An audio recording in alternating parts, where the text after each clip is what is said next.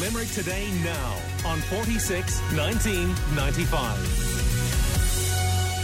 So I was just asking at the start of the show there about the commute and how much time do you reckon is being saved not having to commute to work every day? Although I am noticing, I have to say, I did this morning, for example, that we are back to close to the levels I would have expected coming into the office at this time under normal circumstances this morning. But overall, I'm being told it's still lower than you might expect. Still a lot of people, it seems, working either part-time or full-time from home because of COVID recommendations and restrictions. So our own Denise Creamer here at Live 95, she's our advertising traffic manager, so she makes sure that those ads that you hear in the ad breaks all happen when they're supposed to happen. Important job, I can tell you.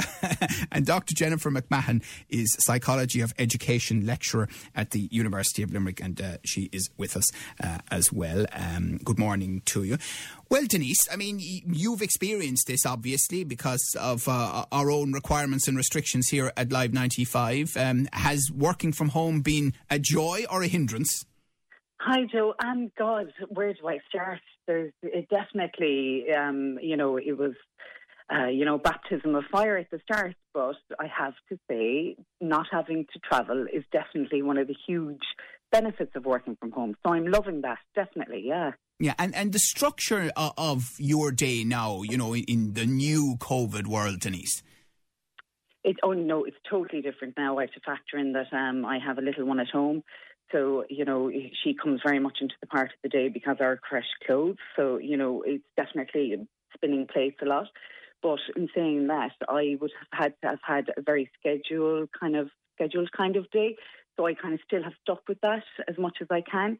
But it's totally different in many ways, totally different, But it's very different, but there are definitely still more benefits, I feel, Yeah, so you've experienced something that, it's a bit of a nightmare, to be honest, for people with young kids. Your creche actually closed and hasn't reopened. Yeah, no, it hasn't, and it's kind of left us in limbo, really.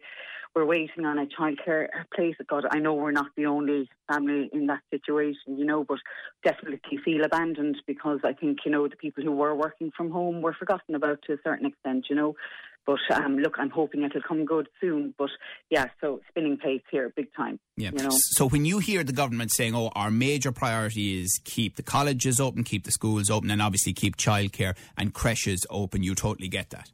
I do, but I definitely do, yeah. But it's because the creches are still operating at max, In theory, I am probably waiting for somebody to lose their job to get a position in the creche, which kind of is a double-edged sword, really. It's kind of sad in a way, Yeah, it is. It is, and the market is totally fallen. There's no availability,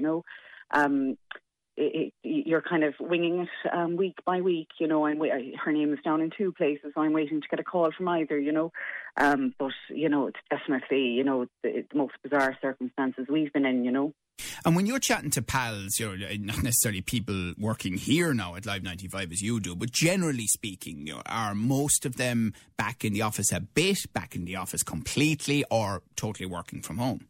They're doing a little bit. Some people are doing a day in the office a week. A lot of them are working from home because even though they have childcare, they don't have full childcare. They've had to rely on family and friends to kind of help out there, So that definitely isn't a structure that they can rely on or is a long-term kind of thing either.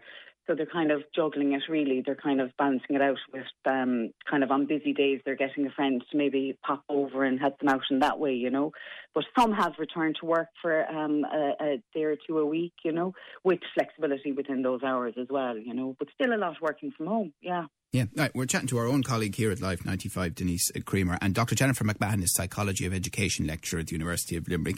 Hi, Jennifer. Morning. So this has really yanked people around so viciously over the last 6 months, and maybe now in September they're trying to get into, some sort of routine? Mm-hmm.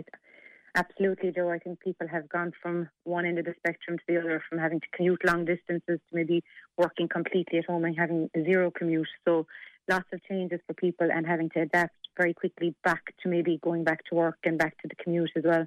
Yeah. And what's your sense of where the balance may lie here in the medium term? Well, it's interesting because the ESRI report came out there last Friday that the commute times have been linked back now to the urban areas and how much rents are increasing and people are spreading out into the far regions from the city centre. And so, that's going to have a knock-on effect on people's well-being. But I think COVID now is going to provide an opportunity for people who are living far away from their workplace to actually reduce those commutes from maybe 2 days a week, 3 days a week, and so on. And that's going to have a positive effect on people's general satisfaction and well-being, because we know that long commutes negatively affect people's kind of sense of well-being. One of the things that people generally enjoy about a work environment is that there's social interaction as part of that, even just on a day-to-day basis, a chat at break times or whatever it might be. Do you think it is important that that option is still there? Well, I think one of your listeners there, Helen, that you listed out her quote there beforehand, Joe. I think she has hit the nail on the head. A balance would be really beneficial to many people in the work environment. So having the option of going to work a couple of days a week to have the interaction with their colleagues, it's really important that we have that connection to our workplace. It increases our sense of value to our employers. It increases our sense of satisfaction with the workplace. But then having the option of staying at home maybe 1 or 2 days a week so that we can reduce our commute time, spend more time doing the things that we like to do, which, leisure activities, going to the gym, spending time with our children and so on. That's probably going to increase our overall well-being to a greater degree than either option full term. I think the whole, sorry to interrupt, but the way the whole, obviously the video call has now taken over the meeting world. I think if you're open to doing that in work, and if you're, it's not an aversion and you're kind of more comfortable doing it, I think that helps the social elements. Like, I know inside in our place where we video call all the time, and we might have a little bit of banter or whatever, office banter on those, that they're, so I think if you'll take the plunge and kind of go, oh look, instead of emailing, I'll do a video call or whatever, and I do think that has helped, definitely. Yeah. Well, I think that's been definitely helped by COVID, because people have become so adept now at doing Zoom calls and online calls. So people's technology expertise has gone way up since before COVID. So that's definitely a much better option for people nowadays. And I think you're going to see a lot of the bigger companies utilising that and reducing the amount of space that they're renting and so on, so that they can optimise the benefits of people being able to use the technology for meeting up and virtually and so on. But I don't think it's a full-time replacement for engaging with your colleagues in the office. And I think that's where the balance needs to be struck. You need to find the right balance for your employees. Yeah. Tess is saying to us on WhatsApp 086 123 95 95, working from home is a joy. We're chatting to our own Denise, and Dr. Jennifer McMahon is Psychology of Education lecturer at the University of Limerick. Now, I mean, I have a bit of experience of doing a bit of both, mainly in the office and at home as well. For me, just personally, I found the office easier because I found it easier to focus. At home, I might look over and go, oh, the dishwasher needs to be sorted out. No laughing there, Denise. That would be bugging me, Joe, was it? Would be bugging me, you know what I mean? That's sort of distraction. And Jennifer, what I'm wondering about is, if someone's mentality is that home is a refuge from work for them, the fact that they have to work at home and one bleeds into the other, it must be difficult for some people. I think what you're going to see, Joe, is that people's life experiences or their different life issues are going to impact on how well they view the work at home piece or the having to commute to work piece. Like, if you have childcare issues, obviously that's going to be alleviated by staying at home. If you have a bad commute, a really long commute, obviously that's more beneficial to work at home. So, but if you're like myself, I'm like you, Joe, I live near to work. I enjoy going into the office. I don't have childcare issues. And I really miss going to the office, because most of us in UL, we're not back to work on campus full-time yet. A lot of people are, but most of the academic staff, we're still working at home, and we'll only be on campus when the students are on campus for short periods of time during the week. And I really miss that. So, I do think and research would bear this out, that your life circumstances are going to affect the benefits that you draw down from either staying at home or being in work. Yeah, and the other thing is, I mean, one thing I've always been jealous of lecturers and teachers about is, the young vibe that they get in the third level environment or in the secondary school environment, wherever, and young people keep coming through, but you miss a fair bit of that now. Well, I think if you ask any teacher in the country, they'll tell you that they miss the face-to-face with students. They love the interaction with their students. And I for one, definitely, will miss having the full-time interaction with students. We're obviously working really hard to create great online experiences for students. And again, the students are the same as us. Some of them will thrive in the online space. They'll be delighted that they don't have to come down from wherever they're coming from for lots of lectures. But then other students will find it really hard to be motivated at home, will miss being on campus and miss that interaction with all their peers and with their lecturers and the other staff.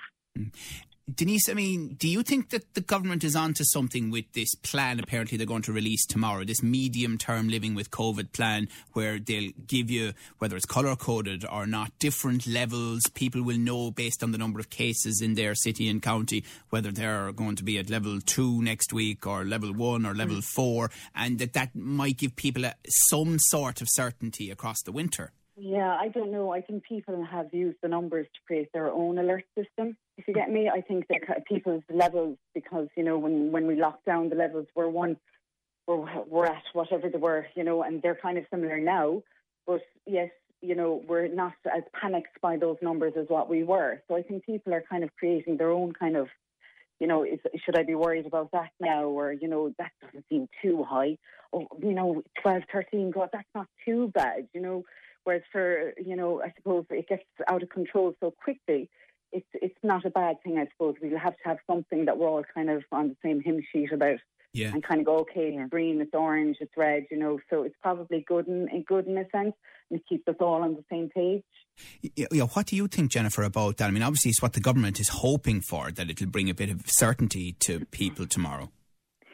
Yeah, I think it'll bring clarity and people will keep an eye on it. But you have to remember a lot of these things can cause anxiety also. People can start fixating on watching the numbers, watching what's happening in their area. I think what we've seen is that every time that there's a kind of a new change, that brings a pressure point. So like the children going back to school last week, people are a little bit on edge. What will that bring? So in that sense, I suppose as long as people utilise this carefully and they're not, overly concerned about watching what's happening, that they're using it sensibly to keep an eye on things and just adapting their behaviour, but not getting anxious about the numbers going up and so on, because it's, I think everybody knew the numbers were going to go up as we relaxed the restrictions. So it's important to kind of put it in a bit of perspective. Yeah. And finally, Jennifer, I mean, in terms of the rent point that you were making, are you saying that the further out people rent, that it'll actually cause an increase in parts of the county, let's say, where rents were cheap up to now? What we're saying, what the ESR report that came out said was that because rents are so high in the city that people are constantly being pushed out into the more rural areas, or like there's an urban sprawl going on, and that is that's potentially having a negative effect on people in terms of the travel time that they're experiencing with the commute. And I suppose what I'm saying is that COVID has presented a new opportunity to reduce commutes for a lot of people that live in cities where they don't have to travel every day long hours. Like in Ireland prior to COVID, commute times were increasing year on year. So that was going to have a negative effect on their general well-being. So this is an opportunity to harness something really positive out of COVID. Okay, all right. Go on, sorry, Denise. So no, I had a friend who was working in Dublin, and she's moved down to the West Coast, and she's been there since the start of COVID. So she has no more commute in Dublin, and her quality of life is much better, and she's flying it and work and loving it and living life to the best and balancing both, So like for her to move from Dublin down to the West Coast is saying it all, I think, Absolutely. Right. Okay. Well, listen, thank you both very much. Very interesting perspectives there from both of you. Our own Denise Creamer, who is our advertising traffic manager here at Live 95, and Dr. Jennifer McMahon, who's psychology of education lecturer at the University of Limerick. What do you think? WhatsApp us 086 123 95 95. Lots more to come. Call Limerick today now on 46 19 95.